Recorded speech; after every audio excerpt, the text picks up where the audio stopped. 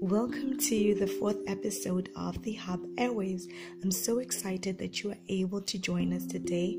I am your host with the most, Nanafoka Tlagodibotelo. Thank you once again for tuning in on episode number 4. Well, it took me quite some time to record this episode because I didn't want to bring anything mediocre to you. I want to bring the best content to my favorite listeners. Now, our topic for today is entitled 5 Steps on How to Be Highly Effective. On the last episode, we spoke on things like Christians in the marketplace and why should Christians be in the marketplace. For you to enter the marketplace, you have to be highly effective. Your mind has to be effective. Your workspace has to be effective. Everything about you has to be effective. Now, these are the 5 steps. I won't elaborate precisely or go in further on them. I'll just give you a few steps on how to be highly effective, and I hope they help you as they have helped me and still helping me. So number 1 is to be proactive. Proactive, we're talking about personal responsibility, right? Before you answer back, pause and respond based on desired results. Take responsibility for your actions. So in order for you to take responsibility for your actions, you have to take responsibility for your words. Before you respond to any given situation, pause and respond based on a desired result. Proactive language is the language of leadership. Leaders are proactive. Leaders are not reactive. The difference between proactive and reactive, right? Reactive focus is when you focus on things you cannot control. That means you end up having less energy and time on things you can actually control. While proactive is when you focus on things you can change, that which you get to expand your knowledge and expand your circle of influence. That's step number 1, being proactive, right? Now step number 2 is begin with the end in mind. When we begin with the end in mind, we're talking about personal vision. When you start something, you started thinking about how you want that thing to end. Now define the outcomes before you work. Define what you want to get out of something before you get into something, be it a relationship, be it a partnership, be it a business transaction. What is your outcome? What do you want to get out of that thing? Now, if you do that, you'll be able to finish, because normally we start things and not finish them because we do not have an end to it. If we have desired results, we will be able to push it until we see those results manifest. Now, if we don't have an end result, we can stop anywhere and anyhow, right? Now, one of the ways that will help you begin with the end in mind is to create and live by a personal mission statement. What is your personal mission? What is your personal vision as an individual? This is something that represents the best in you, something that represents who you are, something that will represent what you want, so that whatever you enter into, you already know that it represents your character. Don't betray your own character. Don't betray your own words. You know the saying that people always use that says, practice what you preach. Don't say one thing and do another. Be a person of your word. In order for you to be a person of your word, you have to create your own mission, your own personal vision, and follow suit in it, right? I'm going to be very brief on this one because I want you to exercise these things and I want you to meditate on these things on a daily basis. For the next 7 days, these steps, just take them every day, listen, and see what changes could come on you, right? Now we have step number 3. Put first things first. Yeah, honey. Put first things first. You know how we say the Bible actually says this, the things that I want to do, I don't do, but the things I don't want to do, I end up doing. That is because we don't put first things first. First things first, we're talking about personal management, how you manage your time. What are you doing? How do you prioritize? Focus on your highest priority. What's more important? Your job, your academics, your career. What is more important? And that which is more important, put it first. Focus on your highest priority. Focus on that thing, that which is your highest priority. Pursue it until you see it succeed. Now, one other thing is to eliminate the unimportant things. Eliminate them. Don't even sideline them. If they're not important, if they're not adding on to who you are or where you're going, eliminate them. Let them go. Eliminate them. Now, stay true in the moment of choice.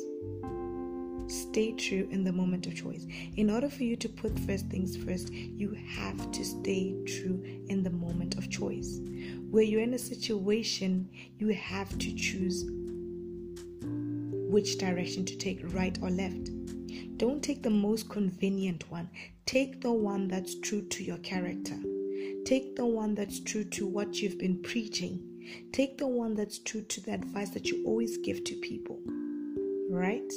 Right. It's not easy. It's not easy, I know, but I know you can do it. Now, one other thing is actions express priorities. Fine, we can list down our priorities, we can put it on paper, but our actions express our priorities. What you put first is what will happen first. What you put first is what will happen first. Right? Right.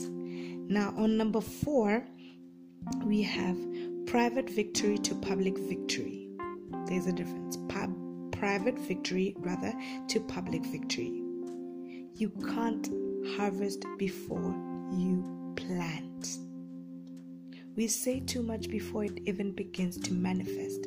What we have to understand is that we cannot harvest before we plant. We must learn to plant. Build your emotional bank account with others. I love this one. Build your emotional bank account with others. Deposit more than you withdraw. Your private victories and your public victories are also determined by the relationship you have with others and your emotional well-being. So build your emotional bank account with others. Deposit more than you withdraw, because withdrawals break down and lessen trust in relationships, but deposits build and repair trust. The more you withdraw out of your bank account, the more money you take out of it. Just like a relationship, the more you keep withdrawing and not depositing anything, the more you will drain that person. You will drain that relationship.